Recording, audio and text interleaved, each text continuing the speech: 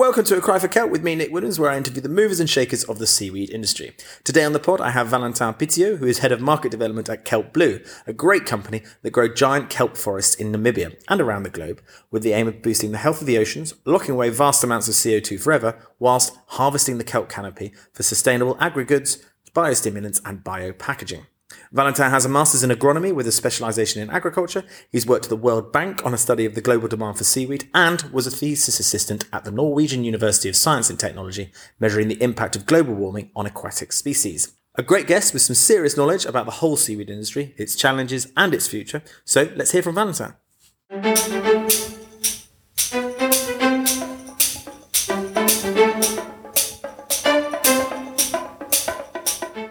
Hello, Valentin.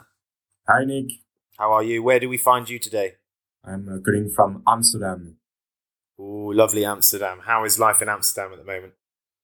Well, the weather is starting to be cold again, but otherwise life is always good there. Yeah, it seems like it's a big hub for aquaculture in general. There's lots going on in Holland at the moment, so I'm very envious of you. So I want to dive right in and ask about your motivations around jumping in to kelp in the first place. Was it primarily driven by fear of climate change, or is it actually something more specific, maybe specifically around the destructions of our oceans, or was it a bit of both? Yeah, well, I think I've been sensitive to the climate crisis since I was very young, but it was probably a few years ago when I was working on the impact of global warming on marine species in NTNU in Norway that I became aware of the damage to organisms in the water, including kelp. And then I researched kelp further, and I quickly became fascinated by its current use and also the potential. So yeah, I got into kelp. Ah, cool. Nice. And so could you give us and the listeners a brief explanation of Kelp Blue and what you guys are doing? Yeah, sure. So our headquarters is in the Netherlands. So this is the reason why I'm based in Amsterdam now. And we are currently having a pilot project in Namibia. So we are planting offshore macrocystis kelp forests, aiming to boost ocean health and sequester globally significant volume of carbon while delivering a world-class returns. And what we do is that we collect part of this biomass, so usually 1 meter under the surface, which is basically 20%, of this cultivated kelp to produce different products thanks to a biorefinery concept. And the goal is basically to enable multiple industries to move from environmentally damaging to environmentally regenerative or friendly practices, like for the biostimulant, for example. And the purpose of this pilot in Namibia is to prove that it works. So for the moment, everything remains to be proven. And this is what makes the project, I think, so interesting. And ultimately, so Kelp Blue, we would like to have a global development and to have farms in Alaska, New Zealand, and so on. And why Namibia as a pilot project? What was it? Is there a good amount of public or private support there for that sort of stuff? Is there an industry at all down there at the moment?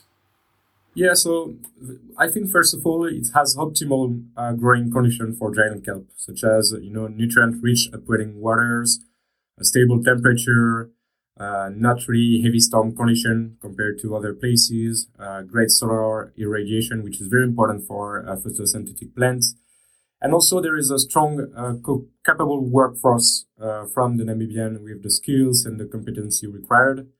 And in terms of support, like you asked, we have huge support from the public sector first, especially from the governments and the universities such as UNAM or NUST, that help us in all areas. And the industry is present there, but it's quite small. So it's usually people collecting the seaweed from the beach to sell or to use as a fertilizer. Otherwise it's still small scale activity. So this is the reason why strengthening the seaweed industry in Namibia could make it a huge source of employment and innovation for Namibians, which could then, replicate it and just, trying to do the same than we're already doing there. Well, that's very interesting. So Namibia's got all this great stuff going for it. And What are the main products that you're looking at? You've mentioned biostimulants a couple of times, so they've been using biostimulants. And just for listeners, could you explain biostimulants a little bit? Because it's actually not that technical term, is it? It's just fertilizer, right? No, well, not really. So first of all, I just want to say that the process that we're using is a biorefinery concept. So basically, the objective is to obtain different products. So we have a zero waste approach. And indeed, one of these products is the biostimulant. So this is, for the agricultural sector. And yeah, just quickly on the difference between a fertilizer and a biostimulant, because I think it's quite key. The fertilizer could be considered as a food for human, whereas the biostimulant would be perceived as a nutraceutical. So the reason why is that because biostimulants, they boost the natural processes of the crops and the plants and their environment. So their ingredients, they stimulate the plant's natural processes, they improve nutrient use efficiency, they increase the tolerance to abiotic stress like drought, they improve crop quality as well as yield. To say differently, biostimulants, they help crops adapt and recover from fluctuation weather patterns and extreme weather events, where the fertilizer, they will just bring, NPK and some nutrients. Nitrogen, potassium, and what's the last one? NPK? Phosphorus. Thank you, phosphorus. Thank you. Sorry, you're talking to a complete layman here. I'm not a scientist at all, so I'm sure many of my listeners are much better educated than I am, though. That's great. Okay, and very clear. Thank you. And which of these do you think is going to make the market inflection? Is going to, really bring the seaweed into the into the mainstream in general? I'm trying to take a sort of a macro view of the industry. Well, which one do you think has got the potential? Yeah, so if we look at the global picture, first of all, I think in Asia and more particularly in China, seaweed is already perceived by the general public as an important element, being used in the daily diets of many people in traditional medicine and so on for hundreds of years. And on the other hand, in Europe and probably the rest of the world, we are rather late. So to answer your question, I think in terms of potential, whether it's efficacy, whether it's market appeal, probably biostimulant and biopackaging seems to be key products. The reason is, first of all, the potential market size, which seems more or less unlimited in the long term, but also the importance of this product to solve the climate crisis we're going through. So I think it's a real need today to develop the biostimulant and the biopackaging markets. Yes, definitely. I think those are two that they keep coming up, and really could create the market inflection that we do need. But as you say, Asia's well ahead of us compared to Europe. I want to move on to this, understand better the CO2 sequestration. I can't even say it. Sequestration. Versus the recycling of carbon. I think as I've come to understand this subject, it's a bit of a knotty issue. If you're harvesting kelp and you're then putting it into a biostimulant or biopackaging, isn't it just going back into the carbon cycle? Won't there be more value in just growing and cutting the kelp and just storing the carbon, out at sea? Yeah, sure. So of course, I think if you collect all the kelp, I agree with you. However, what we do is that we only cut off the top layer. So the canopy, basically, when the seaweed grow of the kelp, which is more or less about, like you said, 1 meter below the surface, leaving the kelp stems to grow a new canopy. So the stem of the harvested kelp dies and sinks into the bottom of the sea, locking then away carbon in the deep ocean sediments. And, giant kelp, they have the ability to sequester faster than trees. So in fact, marine organisms, they can usually sequester up to 20 more times more carbon per hectare than land forests. And yeah, finally, I think we cannot give a precise number in terms of carbon sequestration per square kilometer, since we do not have solid data yet. So what we are doing is that we are currently focusing with scientists on a validation study to quantify the amount of carbon that giant kelp can sequester, and on a methodology that would be accessible to the world community. Yeah, that is such a crucial part of it, because before some people will be able to raise funds, we're going to need this kind of data because people are just not going to accept it until we have it. Now, with giant kelp specifically, how close are we to understanding how much carbon captured? Are we 5 years out? Are we 10 years out? Yeah, I would say we are probably 5 years out of it. That's great. And is there more data out there for other varieties of seaweed that you know about, or is giant kelp the closest to understanding? So there are many data for different kind of seaweed. So there are some published papers, but still they are all saying that we should wait and get additional data that we can rely on. So it's very difficult to say, and every scientist are also sometimes disagree on this subject. So yeah, it's still quite hard to say.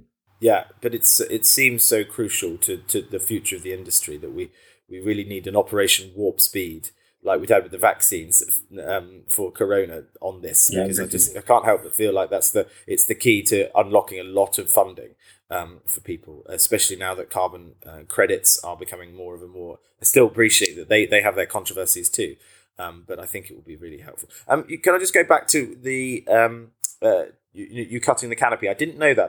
That's really interesting. So how much of the canopy, so how much is being sequestered? Do you think? Would you say is it 20% is the stem? Is it 10% is the stem? What is the difference between stem and the canopy? Yeah, I cannot really tell you that, but what is happening is that when we cut the canopy, so the seaweed is going to die then, and if we go to the sediments, and when it goes to the sediments, only a small part of it is going to be basically linked to carbon sequestration. Okay, just a small part. We just don't know yet. And again, that's absolutely crucial. We are trying to find it, and we wrote the methodology for a gold standard to be approved. But yeah, still it's really difficult to determine the exact amount of carbon of the canopy that will be sequestered in the deep sea ocean. Okay, yeah, it's really interesting. Okay, what do you think needs to happen for kelp to be considered, a true ocean-based solution against climate change? We obviously need this data. Is there anything else that we need for kelp to really fly as a potential solution? Yeah, I think it's important to scale up the industry while monitoring the environmental impacts on the kelp farming. So we don't want, to replicate what we have done on some part of the land by introducing, for example, a new species, monoculture, chemical fertilizers, and so on. So this means, of course, more investment in the blue economy to scale up, working together with smallholders, farmers, to multinational businesses, research institutes. There is also a strong need for innovation in the processes with a zero waste approach, but also, a greener extraction process, especially for the alginates, which is quite damaging for the environment. Also innovation in data collection to ensure the seaweed farming safety for consumers, workers, for the environment, and of course to unite fragmented markets. Yeah, there's quite a lot of things there that need to take place, don't they? So Valentin, I'm interested. What's your take on blue growth? I hear it a lot, and it's a nebulous term. And I'd love to get your perspective on it, and especially as what you're doing is so interesting and pretty out there, to be honest. And I'd love to get also what your predictions for the next 10 years for the seaweed industry is in Africa, Europe, and around the world. Yeah, Nick, that's a pretty complex question. To answer it globally, the CAGR is 7 to 10%, so the industry is growing. Then, first in Africa, the seaweed production is largely concentrated in Tanzania and also a bit in Madagascar. So these two countries represent more than 90% of the African production, and they usually grow red seaweed. So 90% is only two countries, while Africa has a vast potential in terms of coastline. Many have suitable areas that can be used to grow and process many types of seaweed. So yeah, despite the potential, I think that cultivation will increase quite slowly in the 10 years in Africa, as there is a need to work on the policy, bring the stakeholders together, etc. But then, if we look at Europe, Europe is 99% of the seaweed comes from wild harvesting. This is completely contrary to the global markets, where 97% comes from cultivation. So there is a real need to grow, to cultivate, and many programs in Europe are trying to accelerate the process with subsidies, grants of several millions euros. And I think this and the new trends such as the Green Deal for healthier food and production will surely accelerate the production in Europe, especially through associations like Save Seaweed Coalition or North Sea Farmers. So yeah, and for the rest of the world, it's quite hard to say. Like I say, globally, the industry is growing, CAGR of 7 to 10%, but yeah, really hard to... It is really hard. But I appreciate you trying to give us some framing it as well as you just did. With regards to Africa, there does seem to be all this potential. Is there any other country that's kind of leaning into it outside of the three that you mentioned? Do you think, I'm wondering if maybe Nigeria or someone around that part of Africa, the northwest? Yeah, sure. So Morocco is leading it a bit. Also South Africa, so down south. But yeah, otherwise, Morocco is probably one of the one that is producing the most in the north. And my understanding was they were doing much more algae based, like microalgae, not macro, not seaweed. Is that you're saying that they've got some seaweed farms already in the water, or they're just looking into it? Yeah, no, there are already there are some farms there. Yeah. Ah, how exciting! And but back to Kelp Blue, perhaps what you're doing in Namibia. Could you give us sort of a perspective of what you're going to do in the next couple of years? I mean, I don't want to have obviously anything proprietary from you, but you're obviously growing quite a lot of kelp at the moment, and you're creating this biorefinery concept. What does that look like? What can you give us about that process of getting it in from the sea and then working on it? Yeah, so you basically want to know what we are going to do in the 10 next year, right? More or less. What are our big plans in Namibia? Yeah. So, yeah, I would say that right now what we're trying to do is, first of all, to validate all of our assumptions, which is basically the structure in the water. It's going to be in the 5 next year to improve it, to also improve our process, because we have a process that is now validated, but still we need to always improve, to look at other possible components that we could extract from the seaweed. So we are also going to invest in R&D, which is something quite key now, to look at, fucoidan, alginate, greener extraction, or additional possible product that we could target, such as maybe in the long term, the biopackaging market, but I don't see it coming in the 5 to 10 years for Kelp Blue in Namibia. Right. So biostimulant is kind of the focus for the moment as one of the main products. And is the market for that going to be Africa, or are you going to be trying to get that around the world?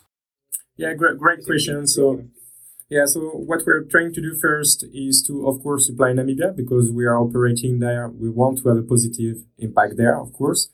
Then also the biostimulant is really good for, climate stress soil, such as droughts, salinity, UV stress, etc. So our main market is probably now in Africa.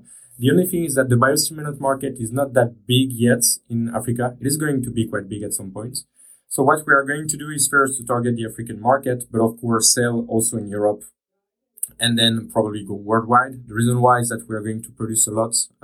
We will have 5% of the seaweed biostimulant market by 2027. So yeah. We cannot only focus on Africa, and we have to extend our network and our potential partners. I'm always intrigued by Africa because it's got such potential for so many things, especially on the farming. I mean, I spoke to a chap recently who was looking at something, I believe it was in Zambia, and he said that the soil quality was like Garden of Eden quality, soil quality there. And he was just amazed that we haven't been able to sort of actualize the potential for Africa. So it's great to hear that you guys are going to be involved in hopefully in growing that there.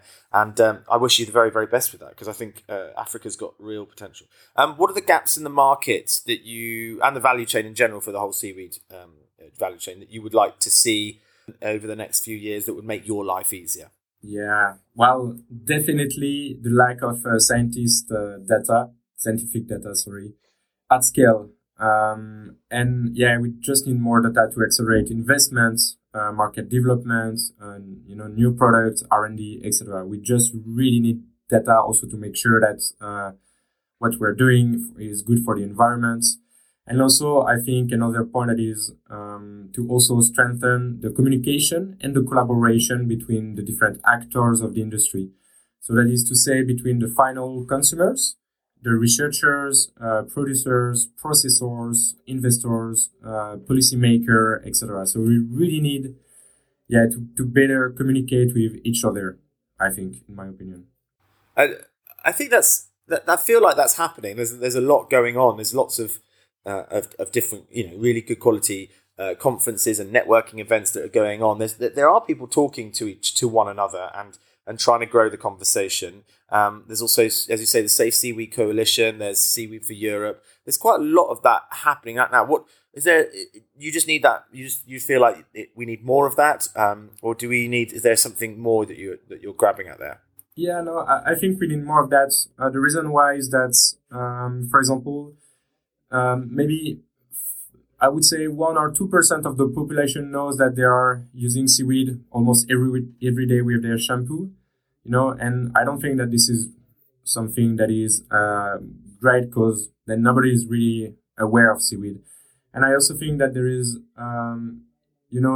a lack of transparency maybe. So yeah, I think by exploring a bit more transparency and also where the seaweed come from, what are their impacts also along the supply chain, I think this is very important. And thus it is just more communication, more collaboration, because so far it's just at small scale, and we need to put it at large scale, especially within the different countries. So if this is happening in Europe, it might not happen in China or in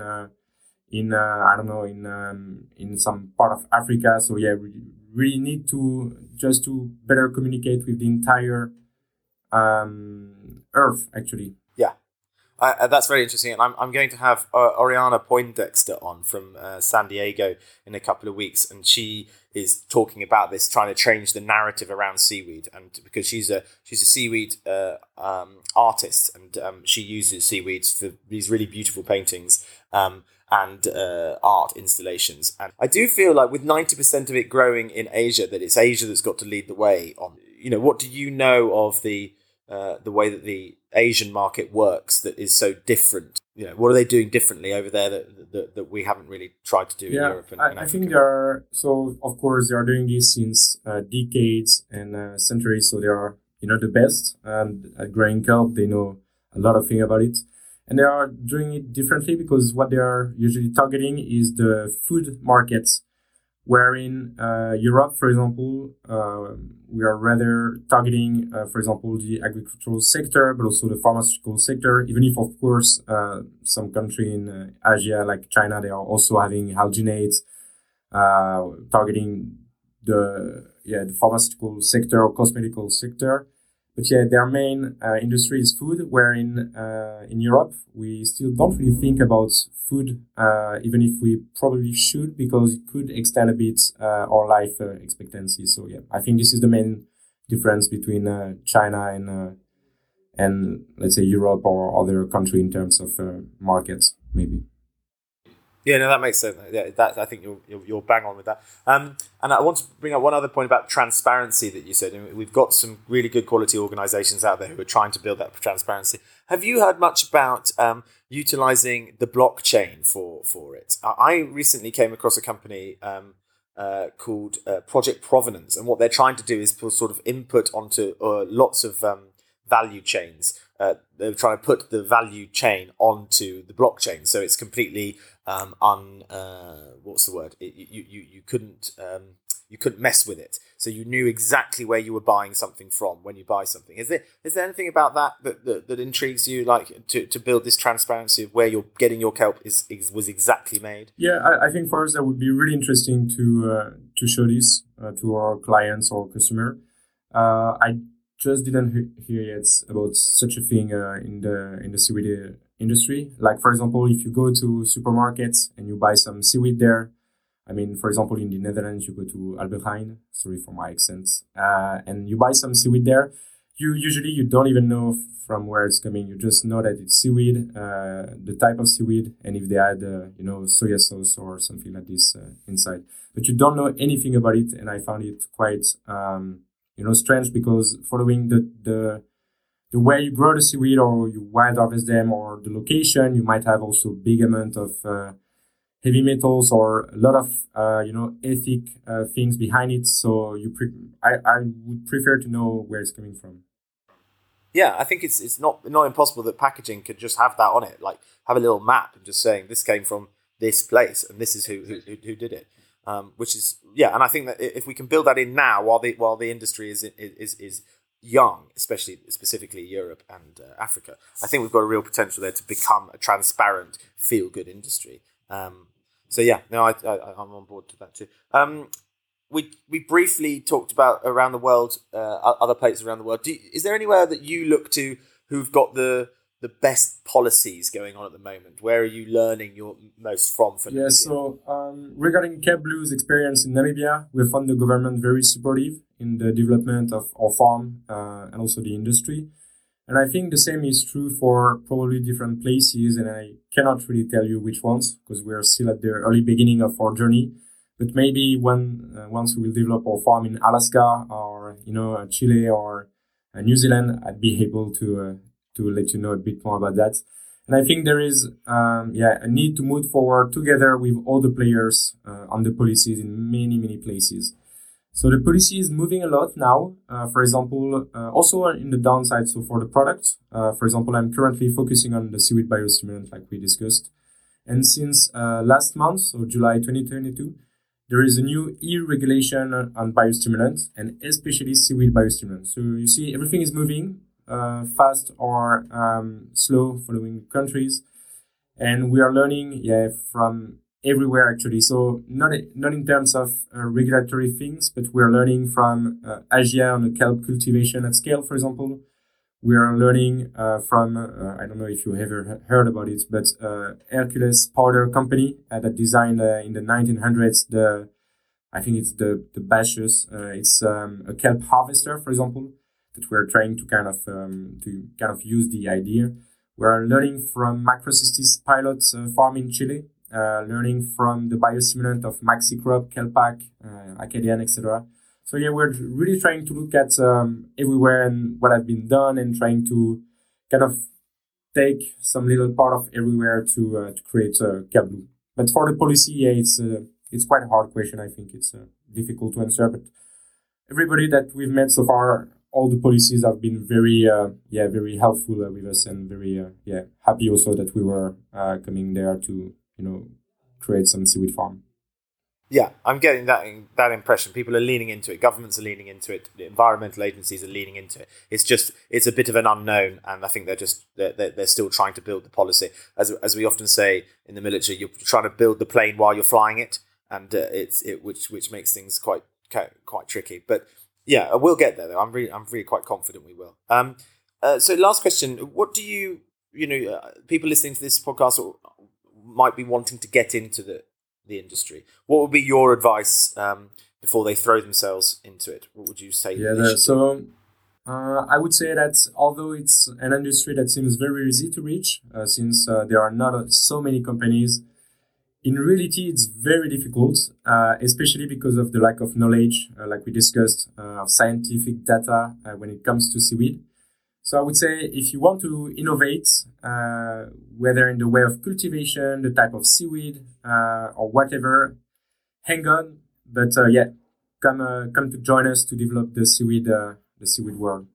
Splendid. And are you guys hiring over at Kelp Blue at the moment, or is that's something for the future? Yeah, we're growing quite fast, so we are always more or less hiring. I don't see any open position in the website, but just have a look at the website and look if you can find something, or just send an email and we'll look at it. But I don't think right now we're looking for someone, but we're growing really fast. So we might in a couple of minutes.